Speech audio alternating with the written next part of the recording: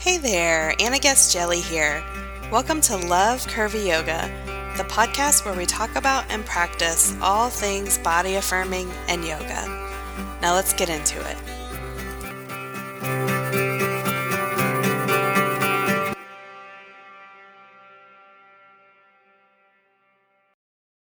Hey everybody! Oh my gosh, I'm so excited to be back with you as always.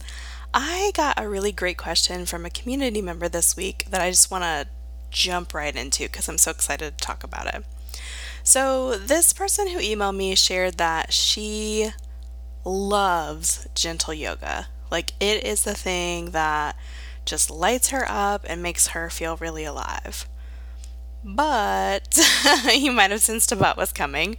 But she sees messages everywhere that the most valuable, the most important kind of exercise is cardio based, and that she should be doing that X times per week. I'm sure we've all seen this kind of various different kinds of exercise advice that are out there. Same thing with strength training.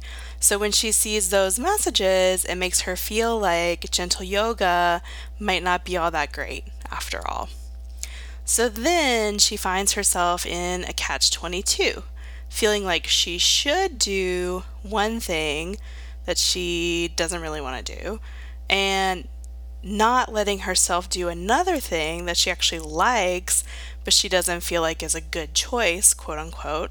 And so what happens? You guessed it probably, resistance. And then she ends up doing nothing. So she asked me if I ever run into this and how I handle it. Now, I personally can't relate to this, but I'm going to go ahead and pretend like I can. Oh my gosh, not at all. I can totally relate to this. This is basically the entire story of my life, particularly in relationship to movement. So, this question has a few different parts that I'd love to get into. So, let's start breaking it down. First of all, how amazing is it that this person knows the kind of movement that she likes? Right? Like, it can be really hard to figure that out. I feel like that took me many years because I had only ever related to movement through a dieting paradigm. So I was only ever trugging along on the treadmill when I didn't like it to burn calories, lose weight, whatever the case was. It was never to feel good or to be healthy or, for any kind of reason besides I will lose weight. That's why I was doing that kind of movement. So when I started to work with body acceptance, people would say things like, oh, you should just do movement you enjoy. And I would be like, is that a thing? Like, is there movement people actually enjoy, or do they just force themselves to do it? Because that's really what it felt like to me. So, kudos to this person for knowing what she likes in the first place. I feel like that is really amazing and not something to overlook. So same thing for you listening. If you know, like, oh, I really like doing fill in the blank, I think you should for sure give yourself credit for that. And if you aren't sure what you like, no worries. I'm going to get into that in just a little bit. So the second part of this person's message is about the messages that we receive about what kind of exercise is good for us, how often, how long, at what intensity, what counts, all those different kinds of things that are trying to say, here's what you should do, and if you're not doing this, then it's not okay. So I think there are a few things to consider here. Number one, have you ever noticed how often nutrition and exercise advice change? So, of course, when I look back over the course of my life, there's been so much change. So, first it was like, don't eat fat. Just kidding. That's not a good idea. Don't eat carbs. Oh, hey, we weren't really serious about that. That's not a good idea. On and on and on. There's all these different things. And the same is true for exercise. So, how much should you do? When should you do it? Oh, it's this long. No, it's that long. Oh, it should be this intense. No, it should be that intense. Honestly, I feel like we could come up with a lot of changes in advice even just in the past year or two, much less if you look back longer than that. So I bring that up because I think we can often get this advice, see it in a magazine or on TV or hear it from our, best friend's cousin's dentist or whatever, and feel like, oh, this is the gospel truth. Like, I should be doing fill in the blank, whatever the current advice is, because clearly this is the best, capital T, capital B, the best thing that I could be doing. But when I think about how often this advice changes, it lets me hold it a little less tightly. So rather than being like, this is the gospel truth, nothing could be different for anyone, much less for me, it lets me be like, oh, we as humans have an evolving relationship to how we know our own bodies, and it's possible that something could be true for me that isn't currently reflected in the advice of the moment. And that doesn't mean that that advice won't change over time or that I don't have the autonomy to figure out what actually works for me, because this advice is not even a static thing that's like says, here's exactly what I should be doing. So that's the first thing. The second thing is, I don't know about your experience implementing an exercise plan like this person mentioned, do cardio form of exercise for X minutes for Y times per week. I'll just go ahead and tell you what my experience is. It's not good. So usually when I've done something like that in the past, which of course I've done, a billion times, I will on day one get up with great enthusiasm and like get to the gym and like get stuff done. And, of course, like my attitude is very like enthusiastic / probably obnoxious. Day two, I would say I'm still riding that high pretty well, getting up, getting going, feeling good about it. Day three, enthusiasm starting to wane, but I probably still make it. Day four, I'm tired. I don't really feel like it. I might drag myself there, mostly out of guilt, or I might skip it and just be like, oh, it's okay, I'll just skip it today. Day five, if I skipped it, I've probably gone back again, like 99.99% out of guilt. So the next week, I might be able to repeat that same process, though with considerably less enthusiasm at the beginning of the week, so that by the end of week two, I've probably already given up on it. For sure by the end of week three. So it's just never been something that's been sustainable for me. And I had this idea for a long time, like, oh, I just need to like apply myself to this more, or do this harder or more intensely, or like be harder on myself. And do you think that ever helped? No, it didn't. It was just yet like another failure, quote unquote, to pile up on an increasing pile of these experiences that I had had. So, of course, this sounds a lot like my relationship to dieting because it's exactly the same. And so, what I had to kind of reckon with is, well, if this isn't working, what might? So let's talk about that second part in a minute.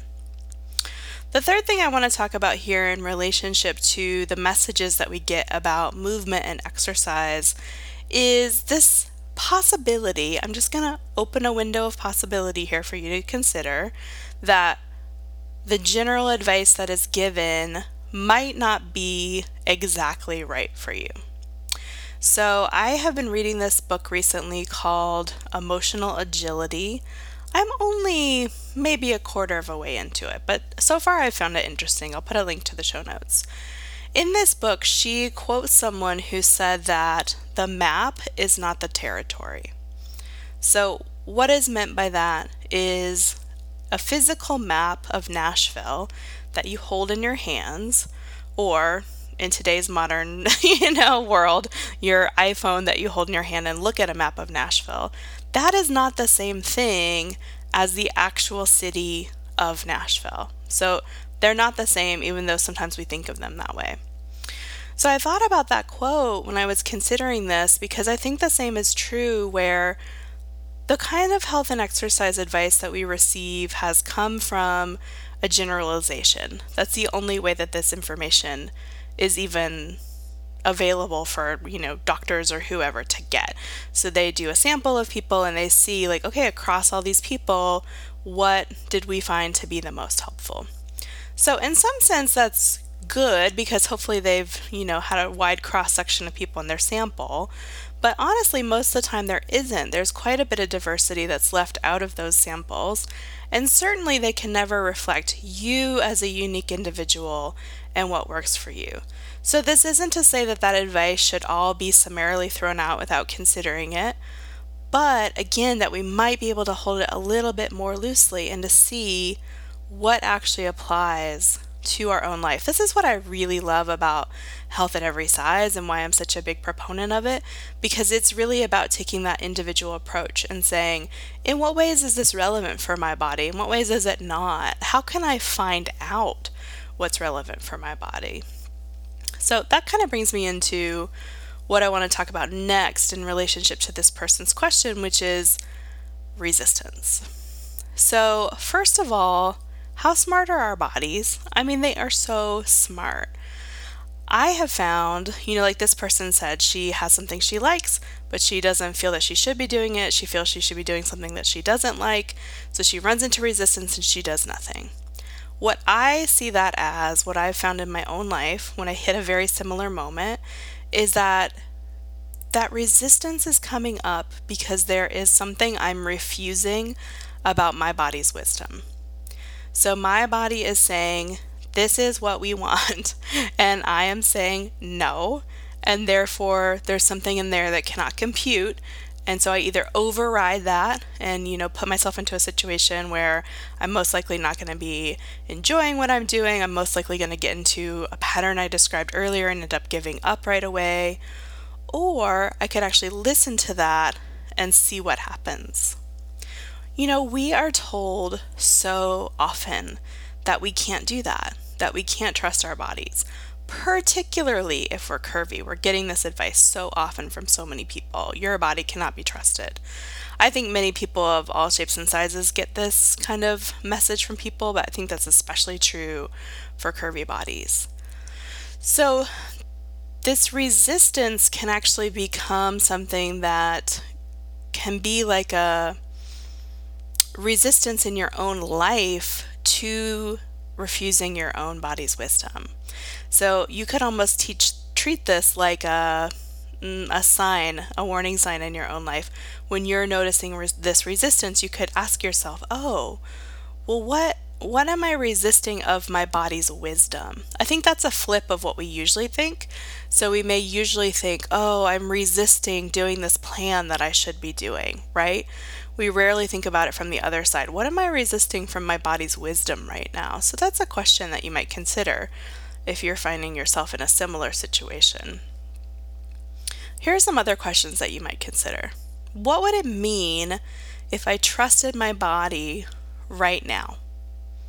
Just right now.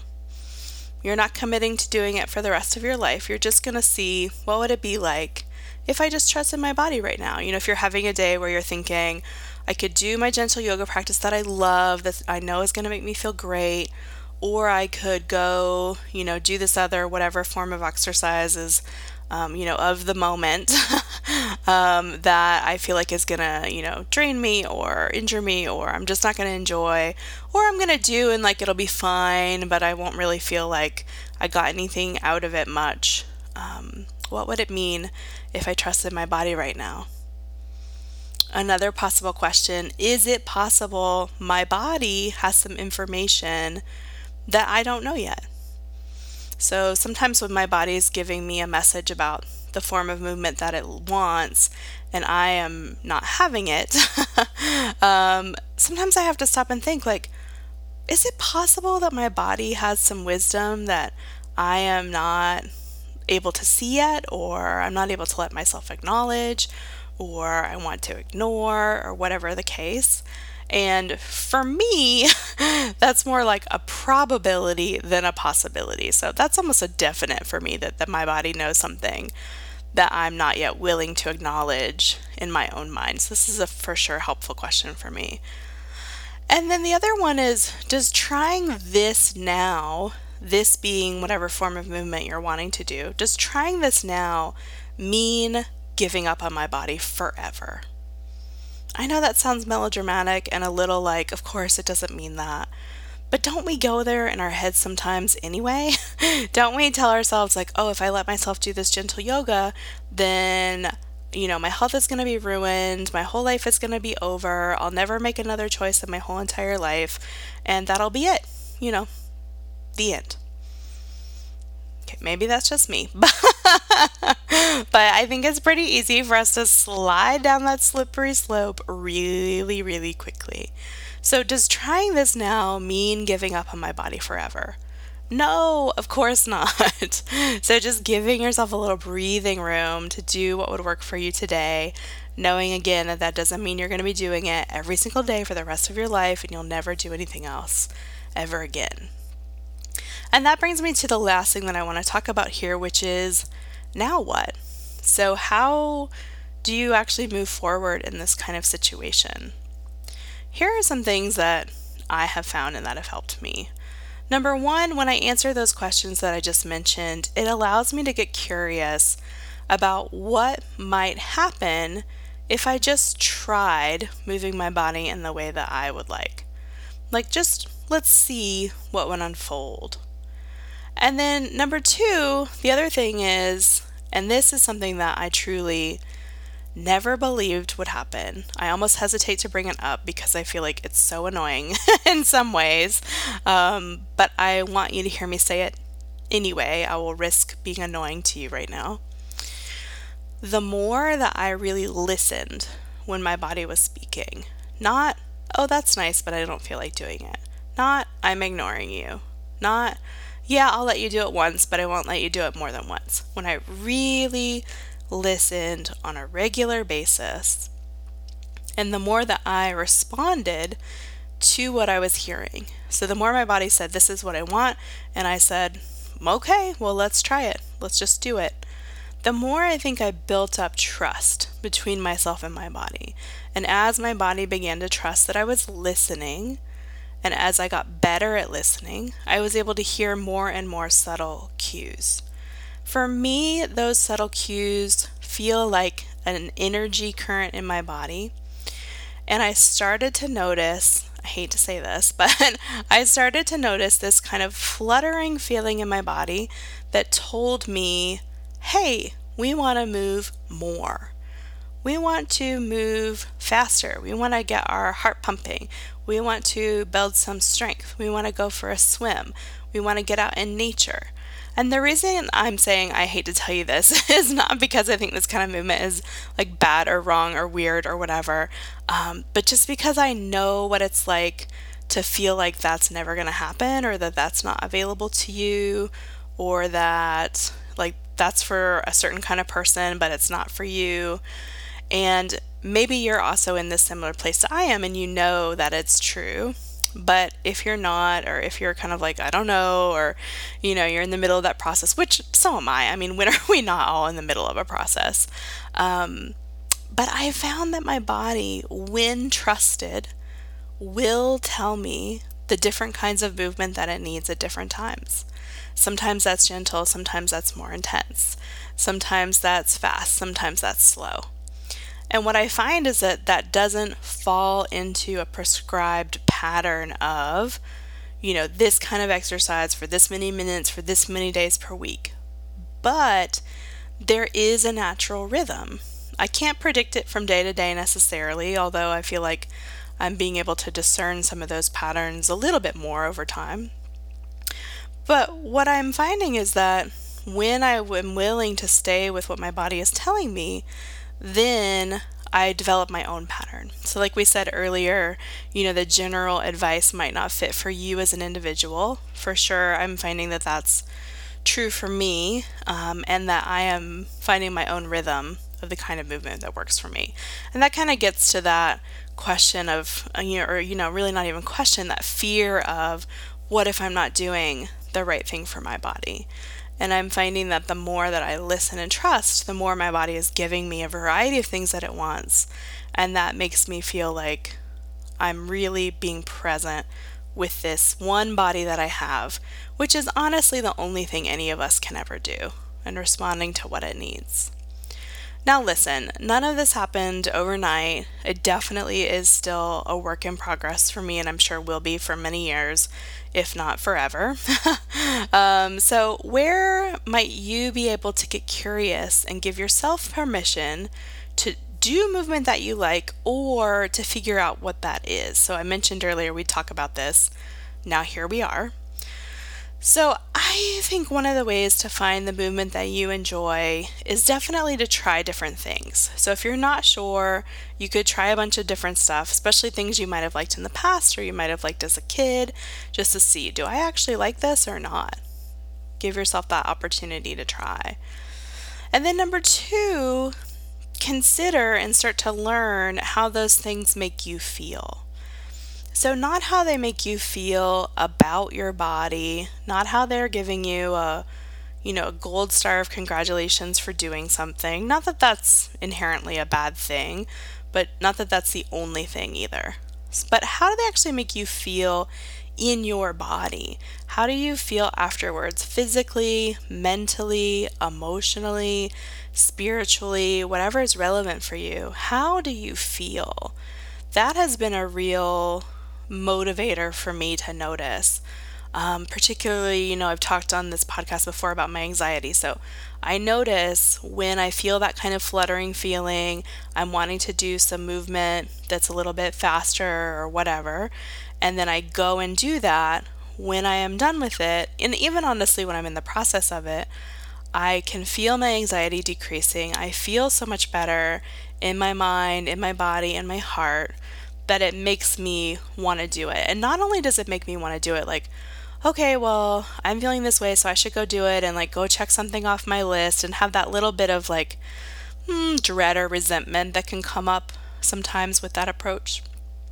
I actually am excited about it. I look forward to doing it. And even when it's physically challenging, which it often or always is, I feel less like, oh, I just want to give up because I hate this. I feel more like I'm doing something for my body that my body is going to be thankful for, and I know that based on my own experience and evidence. So, what does all of this look like for you? Of course, I don't know exactly what that's going to look like.